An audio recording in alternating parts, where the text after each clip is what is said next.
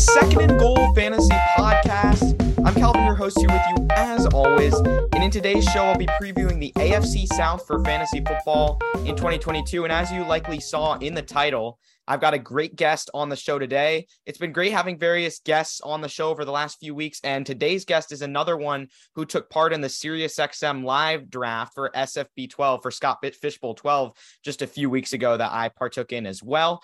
He is of drroto.com, Green Screens Media, and the founder of the Pros with Joe's charity league. So very involved in the fantasy space. I'm glad to have Eric Romoff on here with me. Eric, it's great to have you on the show. Good that we got this scheduled. I know we're under a slight time crunch right now, but it's good to talk to you today. And I'm really excited to talk some AFC South in just a moment. How you doing? I'm doing well, Calvin. Thanks for having me on. We're going to go at 1.15 speed for all of you podcast listeners as it is, but I think with this conference or division in particular, it kind of lends itself to that anyways. Yeah, that's fair for sure. So obviously, I mean, I just mentioned the places where you are, create fantasy content, all of that, and your charity league, of course. I wanted to give you a chance to kind of go into that a little more. Obviously, you're the co-founder of that. And I guess I wanted, like, what do you do there? What is, like, I guess you could describe that to the listeners. Why'd you start it? How'd you get into it? And, like, what are the goals of that league? Yeah. There's really no quick version of this story, but I'll try to be concise. Pros with Joe's is the charity league that we are making mention of. We are heading into our third season. We were founded in the 2020 season. This year, we have 56 industry experts from across the industry, literally every website, platform, radio station, TV station that you might consume fantasy content from. We very likely have someone representing them within our roster. What is different about our structure is really twofold. One, instead of raising money for a singular charity, every single one of our 56 pros has selected their own charity. They designated who they want to represent and raise money for. So it's something that is near and dear and personal to them.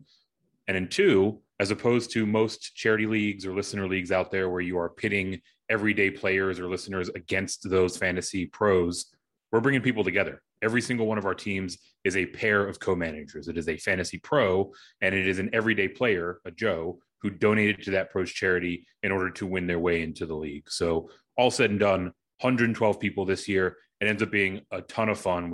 I've got so many stories about how real life friendships have been formed, about how people have gotten jobs as content creators in the fantasy space through this. And the list really goes on and on. And the awesome part is that all of this fun that we're having, all these great memories and stories that we're building, we're also raising a ton of money for a number of really, really fantastic charities over the course of this. So this year, again, in our third year, we have actually already surpassed our highest watermark for fundraising yet. We're just about to hit $16,000.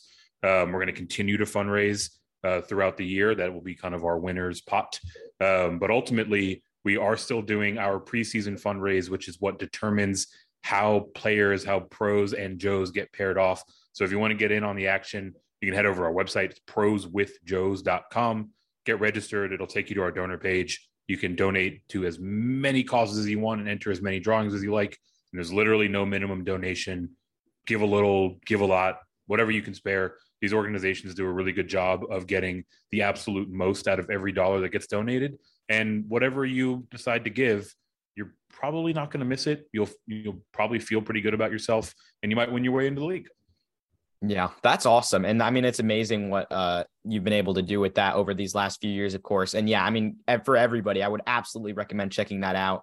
And you're, I guess, at Pros with Joe's on Twitter as well. And right. Yeah, I mean, it's combining fantasy football, thing we love to do, and like you said, making all these great memories and combining it with a great cause. And it sounds like you've really been able to make like a huge impact already, which is pretty incredible. And yeah, I mean, it's great to maximize like the giving and the charitable aspects that we can like promote in this space as well. But yeah, I think that's really awesome. I mean, everybody should go check that out for sure. So yeah, I mean, anything else you want to plug before we get started, where you are on Twitter, all of that, websites, anything?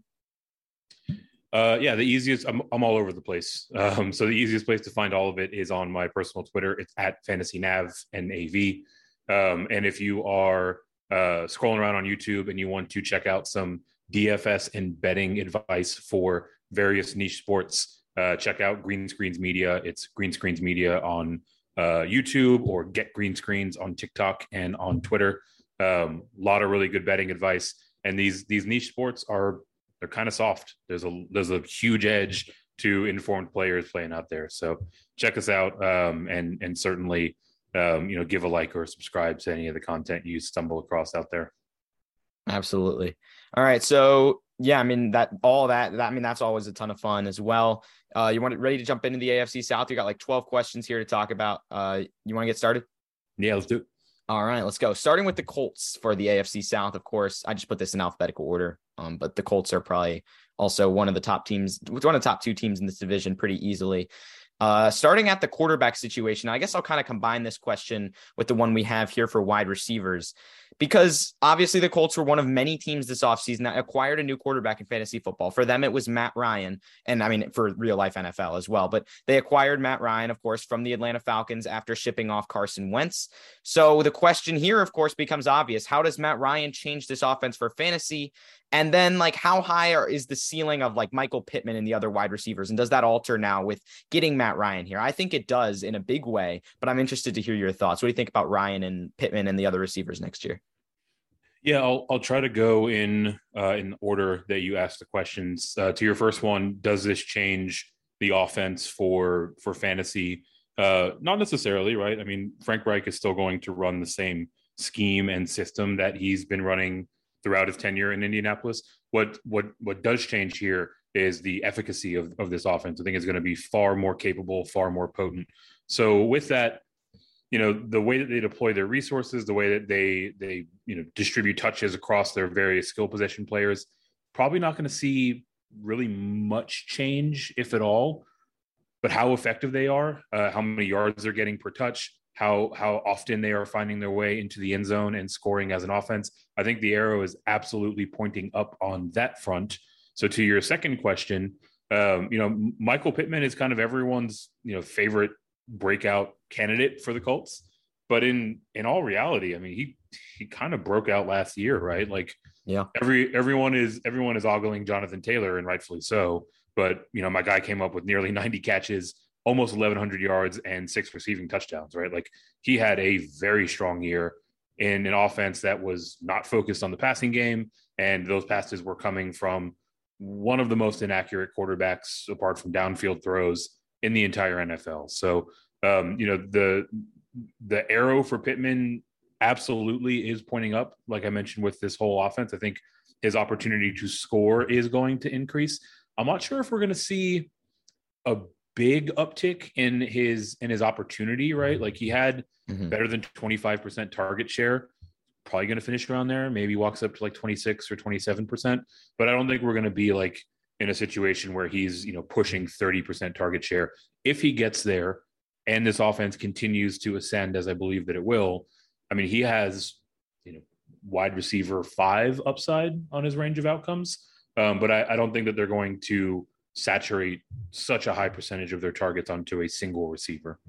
Yeah, I think that's pretty spot on. And I agree with you around that ceiling. Like, I don't think Pittman's a guy who has wide receiver 1 overall upside, but certainly top 8 upside, maybe up to like wide receiver 6, wide receiver 5.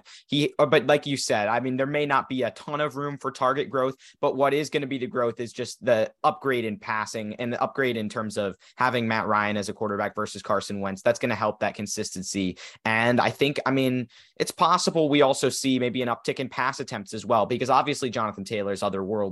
But at the same time, like, you've got a guy in Matt Ryan who I think even late in his career can still be a good quarterback. I think he's going to look like a good quarterback this year behind a great Colts offensive line and with some weapons. We might see the Colts let him air the ball out a little more. Maybe they're not going to skew as run heavy as last year. So I think there's a chance that Pittman's targets go up maybe a little bit, and then the efficiency just flies up to where, like, I mean, he's going at the wide receiver 12 on Fantasy Pros half PPR. I like him a lot, even at that hefty price. Like, I still think he has potential to exceed where he's being drafted and potentially be a breakout star for you next year.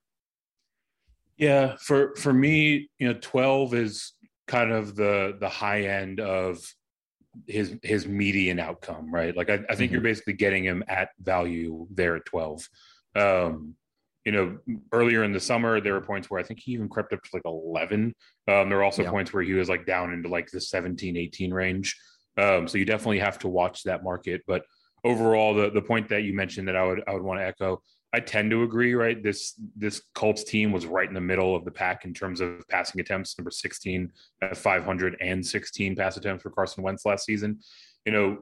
Matt Ryan is absolutely going to throw the ball more than that, maybe not exponentially more, kind of around 550 or so would be where I'd feel pretty comfortable with his projection. But I do think he's going to be far more effective with those passes. And while that might eat away at some of Jonathan Taylor's volume, I think that the overall uptick in the productivity of the offense will make it be pretty close to a wash, all said and done for JT.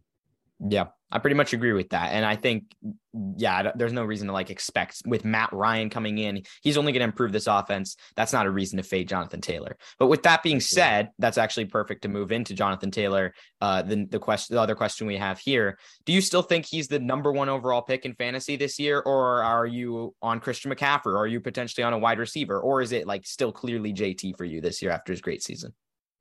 Yeah, this is where I do the boring thing where I say, it really depends on your format and all that stuff. For the vast majority of formats out there, absolutely yes. Jonathan Taylor is still the number one overall pick. Really, the only logical argument that I can make against that is if you are in a high stakes league, if you are in a large field league where there are conferences on conferences on conferences that all merge together, and you really need upside to try to drive that 99.5 percentile outcome, then maybe you can make an argument for Christian McCaffrey. Even then, I mean, it's kind of a wobbly one. But for the overwhelming majority of your listening audience, JT is an easy first overall pick, and you can go on and plan for when you're on the clock 23 picks later.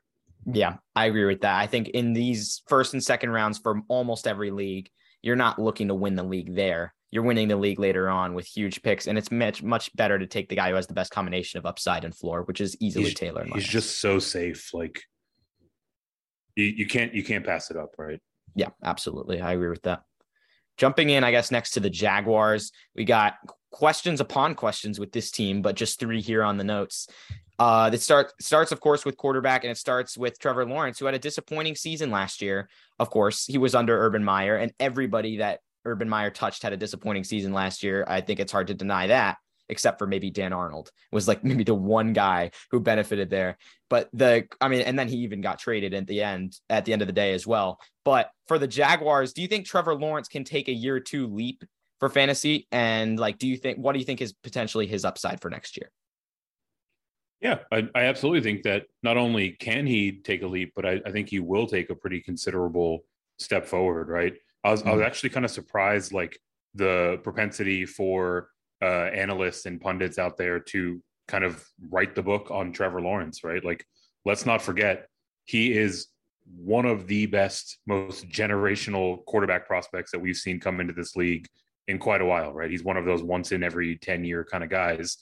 Granted, didn't have a great year last year. That's not a stretch to say, but also a number of factors were playing into that. So I'll look to the body of work that we saw from him throughout his tenure at Clemson and think that is the far more likely representation of what we can see from him on the field.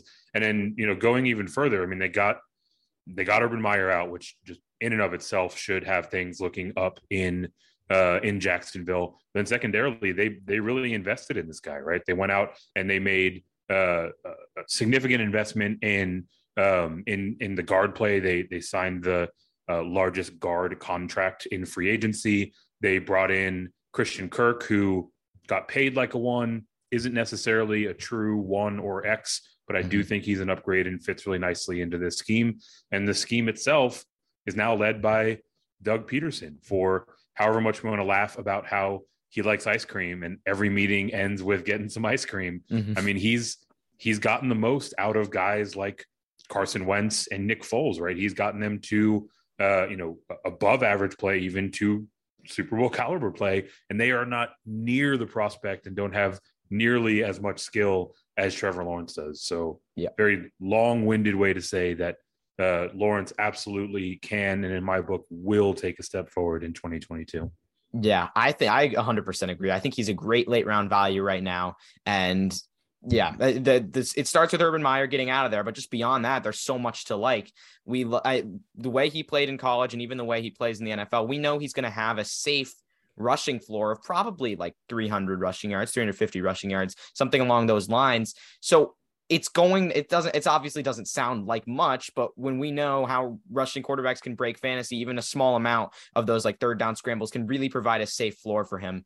And there are weapons to like here. Maybe Christian Kirk isn't a dominant alpha, but he's still a weapon to like, and he's still helping upgrade this wide receiving core. And then of course, like, I don't think any singular running back except like Christian McCaffrey, Alvin Kamara really benefits a quarterback that much for fantasy. But I think Travis Etienne will have a chance he'll be a more safety option for Trevor Lawrence, a guy he's played with before, especially as a great pass catcher. And I mean, that can only help. That's not going to hurt him overall. But yeah, I mean, I'm with it. I think Lawrence has top 12 upside next year for fantasy. And in he's in the late rounds of your drafts. If you're going late round quarterback strategy, which I almost always do in single quarterback redraft leagues, that's a guy I'm looking at almost in every draft and at least keeping my eye on him because he's a great value right now, in my opinion.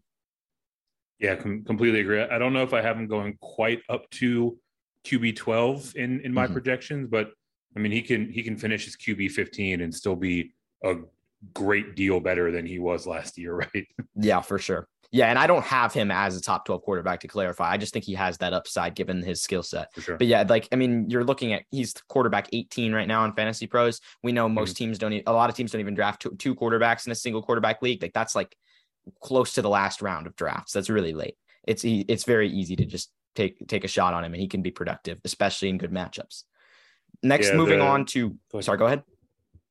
I was going to say the place where I would tend to look for him in a single quarterback league is if you have one of these riskier guys, Justin Fields, Trey Lance, and you need someone who's going to have stable production throughout the entire season. T-Law is perfectly fits that mold. Yeah, absolutely. I like that a lot. For the running backs as well for the Jaguars, obviously I just mentioned Travis Etienne. Are you taking Travis Etienne or James Robinson from this backfield? Is this in a void, or do you think like one of them's a value right now for fantasy? Yeah, I've kind of gone back and forth on my position with this pretty much all summer. I am a bit more worried than most about how much of a role J-Rob will have specifically in third down work. He's a better pass protector, at least based on what we've seen thus far, than Travis Etienne was in his days at Clemson. So I was kind of worried about him chipping away at that work. But now, I mean, if you read any of the reporting, if you listen to any of the sound clips coming out of Jacksonville Jags camp, it seems like he is very questionable as to whether or not he is going to take the field in the early part of the season. And if Travis Etienne is able to get a full complement of touches all to himself early in the season, I expect him to hold on to those with a death grip and not give any of them up back to James Robinson. So where I sit today, August 30th, I am outright avoiding James Robinson. I don't want to have to play the will he be available game with someone who might get 40% of touches at best. And Etienne, while his ADP is dropping, he's come down 6-7 picks over the last couple of weeks. I do think he still represents a pretty solid value, right? He's going off the board right around the beginning of the third round. I think that you can get very steady RB2 volume out of him, and he's dynamic enough in the open field to where he can creep into the back end of that RB1 range with his upside. Yeah. It's a weird situation, like you mentioned. And I agree with you 100% that Etienne has that upside. But the reason it's such a weird situation is just the fact that obviously Robinson got injured late last year. And the reports have been very vague throughout the summer. At one point, it did seem like it looked like Robinson would maybe be back week 1 and healthy. Yeah. But like you said, that really could be all the difference. Like if Etienne plays the first 2 weeks and Robinson doesn't, and he runs for 100 yards one game and a touchdown, he might just have this role locked up. And I'm a big believer in James Robinson and have been for a while, and think that the argument for ETN based solely on he was a first round pick is totally bogus now that Urban Meyer's gone. And obviously, I mean, their GM is still there, but I don't think Doug Peterson has any obligation to use him for that reason. But at the same time, Doug Peterson may have an obligation to use him if he's the only healthy running back on the roster. And if he comes in and has a couple big games, you're right, he may just lock this up and never take it away. So I don't think Robinson, I think best case scenario for Robinson isn't that great. And best case scenario for ETN maybe is really great, which it definitely explains the wide disparity in their draft capital to the point where Robinson's going late enough, I might consider it, but ETN has all the upside. And that's what's mainly important when you're trying to win your leagues. Yeah, the drafting of ETN was super weird to me, but it happened and we're here now. And I think this front office and this coaching staff wants to see what they have in the young guy. Mm-hmm. Yeah, for sure. Last question for the Jaguars about their wide receiver core in general, and specifically Christian Kirk. Do you think Christian Kirk, who I guess I'm trying to pull up where he's going, I think usually the late 30s in terms of wide receivers, wide receiver 40 on Fantasy Pros, is that a value right now, or is he going in the right spot? Because he's the wide receiver one in an offense and going at wide receiver 40, and Trevor Lawrence, we both think, is going to take a leap next year. Does this mean that Kirk really is more of a locked in wide receiver 3 than people think, or are there more concerns here? Yeah, I mean, for me, he's much more of a locked in wide receiver 2. WR40 off the board. He's basically going kind of right between the end of the 6th and the beginning of the 7th. I mean, he is one of a very short list of guys that is going to categorically lead his team in volume, in target share, in routes run, probably in yards, maybe not in touchdowns. But he very much so is going to get the WR1 workload for Jacksonville, especially now that Visca is heading out the door, for any Visca truthers still hanging on out there. So to get someone that is going to have just such a high volume floor that late in the drafts. I mean, I've got a ton of Christian Kirk. Again, his upside is somewhat limited. I mean, he hasn't really shown the ability to separate or to win contested balls in the end zone specifically. So I don't think we see him, catching more than maybe 6 or 7 touchdowns.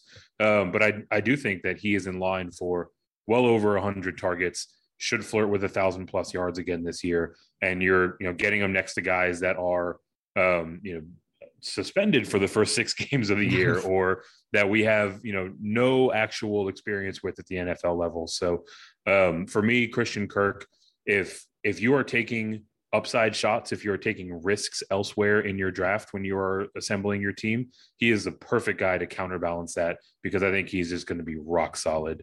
And that ADP is just too good to pass up. Yeah, I 100% agree. I think Christian Kirk at 40 is an easy floor pick. There's no possible way to me that he finishes lower than that. And I think the far higher likelihood is that he is a wide receiver 3 or wide receiver 2. So there's very little risk involved, and basically a guaranteed value reward in my eyes from where he's going right now. Completely agree. Let's move to the Texans. I think maybe the least relevant fantasy football team. And I think at quarterback, I put Davis Mills on here. I don't really see any reason to even consider Davis Mills in fantasy, but I guess the bigger question is what impact in a single quarterback league, of course, and definitely in a super flex. But the bigger question here for a single quarterback redraft league is, are you considering anybody here outside of Brandon Cooks for wide receiver? And where are you taking Cooks? How consistent do you think he's going to be next year? Yeah, I'll go in reverse order. I think Cooks is going to be incredibly consistent this year to come, as he's been throughout his entire year, right? If you go back and look over his game logs for his career, I mean, he's just so steady in terms of the volume that he's getting, in terms of his average depth of target, in terms of, the rate at which he wins on target and off target passes. I mean, he is the model of consistency. It's all but, I think, 1, maybe 2 seasons.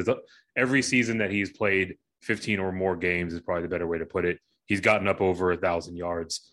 He is very much so going to be the focal point of this Texans receiving core. That being said, I am taking a lot of late round flyers on Nico Collins.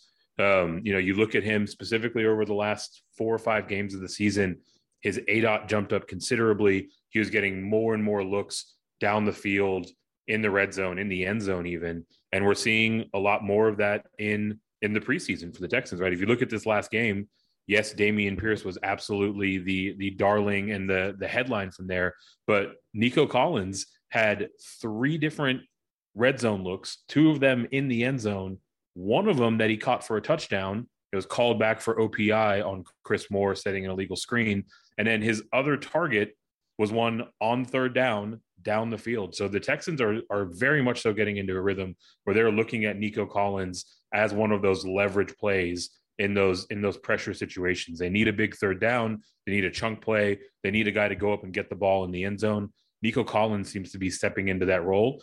And my guy's basically free, right? I mean, you can sometimes pick him up off the wire. The other times where you're not, last 2, maybe 3 rounds of the draft, he's there for you. And this team is going to be trailing a lot.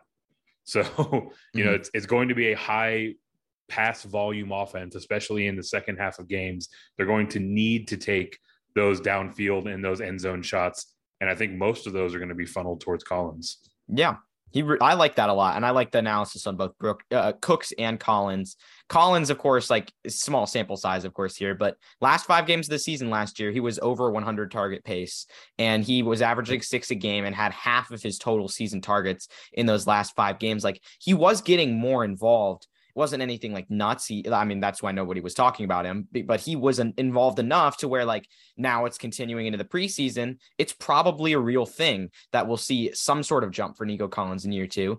He's going late, so there's not really much risk there. So, I mean, there's no need to even guarantee that he's going to be incredible. Just the upside of and the like opportunity that's now available here, because there's really just no one behind Brandon Cooks. Like Mechie was the only one challenging Nico Collins, and now of course he's gone for the year. So Collins is clearly the wide receiver 2 here in my eyes, and it doesn't have to even be like that. He doesn't have to even be that great to still exceed his draft position with that kind of opportunity. Yeah, phenomenal best ball pick, and a guy that, I mean, at minimum, I think he's going to participate on 85% of routes in Houston. This team's going to be trailing. And this team generally, like, Brandon Cooks has been awesome for this offense. I wouldn't be surprised if we don't see him in Houston, not this upcoming year, but the following year. But this front office and this coaching staff, they are in hardcore evaluation mode. They are going to give all of their young guys every opportunity they can, so they know next year when they presumably have a high draft pick and they can start cashing in on some of the capital they got from the Browns, whether or not they need to address that position. So they want all these young guys to succeed. They want to see them do well. They want to give them every opportunity to do so. So I'm all over Nico Collins in that late round. Mm-hmm. Yep. I love it for sure. Last question for the Texans is, I mean, I actually wrote this question, I think, earlier today, and then Marlon Mack got cut midday. So I think the answer, we already know the answer, but now the question becomes like, is Dameon Pierce the lead guy? Yeah, probably. But like, how good is he going to be? And how long maybe does he stay as the lead guy? Is he going to be the RB1 for this team the whole season? I'm interested to hear, because Pierce's stock is flying up draft boards right now. Like, he's the most important story in fantasy at the moment. Sheesh. Anybody who wants to dunk on people who draft in the summer and in the late spring, this is the reason why you do it. I have no less than a dozen shares of Dameon Pierce that I got in the 12th round or later, right? To your question, it kind of plays back to the point I was making with Collins, right? Like, this Texans front office needs to know what they have in their young assets. I think it's a big part of the reason why Marlon Mack was released today, right? Like, Marlon Mack is at best going to be Marlon Mack. And if that is your lead running back, you need to address that position in the not too distant future. Dameon Pierce at least has flashed some upside. And again, specifically the way they're utilizing him in the preseason, they're giving him the ball a ton on third down when it's short. They're giving him the ball a lot in the red zone. So again, they're going to him in these high leverage situations, largely to see what it is that he can do for them. I mean, for me, barring injury, he is going to be the primary running back in Houston for the duration of the season. There's still Rex Burkhead and a couple of just randos sort of hanging out. I don't think that we're talking about like a David Montgomery usage, but I wouldn't be surprised at all to see him get 68, 70% opportunity share out of that Texans backfield. Mm-hmm. Yeah, he's got all the opportunity in the world right now, but he's, of course, that 4th round running back, but now he's shining in training camp. And it's always interesting because you want to try to take these guys on a case-by-case basis. It's also the data tells you that running backs after round 3 are rarely successful in the NFL. But then again, running backs after round 3 rarely have this kind of a preseason and rarely kind of have an opportunity like Dameon Pierce has right now. So he's worth, I mean, I don't even know. Like, I haven't looked at his ADP. I guess on Fantasy Pros, I've been seeing it rise up elsewhere. He's currently the RB 34 on Fantasy Pros. So if you're saying starter for the duration of the season, that still looks like a value to me. And so I think there's still time to maybe pounce on Dameon Pierce before I don't know if his ADP is going to get even crazier. We'll see. But I mean, if you want to act fast, I think for sure. Yeah, I think over the last 7 days on NFFC, he's gone as high as the running back 15, and his average is right around RB 28. So it is absolutely skyrocketing. Mm-hmm. Yeah, absolutely. So let's move to the Titans. Last team we got to talk about here. Obviously, they've retained most of their supporting cast, except for really AJ Brown, who they traded off to the Eagles, and that's a big part of it. But in his place, it's Treylon Burks and it's Robert Woods at wide receiver. So for them, what impact does Ryan Tannehill have on them? And then, of course, Ryan Tannehill's like own impact for fantasy. And like, yeah, what do you think is the upside for a guy like Burks or a guy like Robert Woods next year in this Titans offense? Yeah, I think for Ryan Tannehill, really nothing to see here, right? Like, the points where he's been an asset in the fantasy game are years where he is like unreasonably efficient. And the years where he gets a handful of those super annoying, like goal line, bootleg or rushing touchdowns. So, hard to, rely on those happening again. Not really looking for him to really even register on the fantasy radar. In terms of Woods and Burks, I love the value that Woods represents. He's another guy kind of going in that Christian Kirk range, maybe even a little bit later, that I think has a really safe volume floor. I do think over the course of the season, Treylon Burks will start to and continue to emerge. This conditioning asthma breathing situation is really weird. Like, he was dealing with it seemingly all throughout his career up into this point, but now it's keeping him off the field. I don't know if something has progressed, whatever it might be, but it is limiting his practice time and his reps. So I do expect the ramp to the speed of the NFL game to take a little bit longer.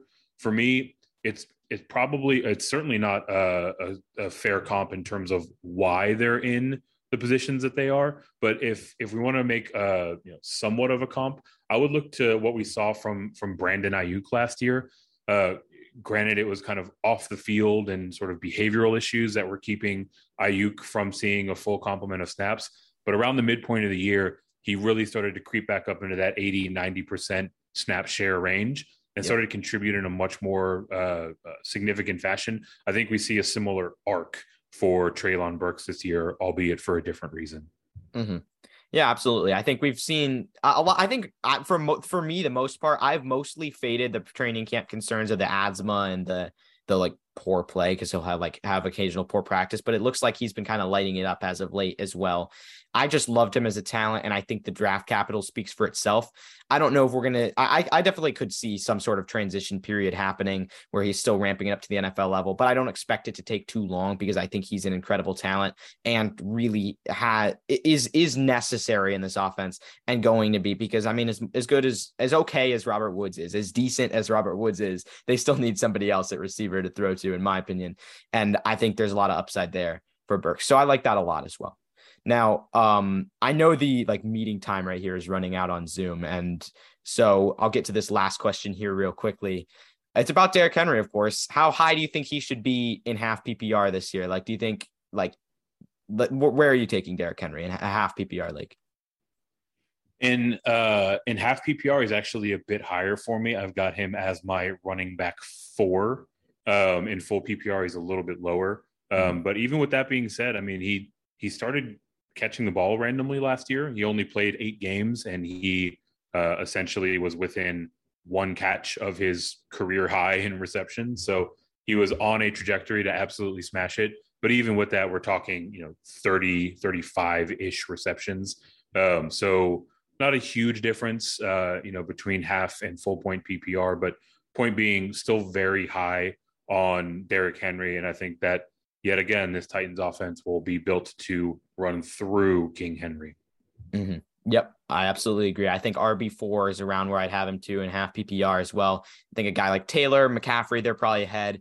Then it just becomes, it's close for me between like an Eckler and a Henry. Honestly, I could see a case even for Henry as a top 3 running back in half PPR just because of how dominant he's been. And people do overlook the fact that he did have a few receptions here and there last year, for sure.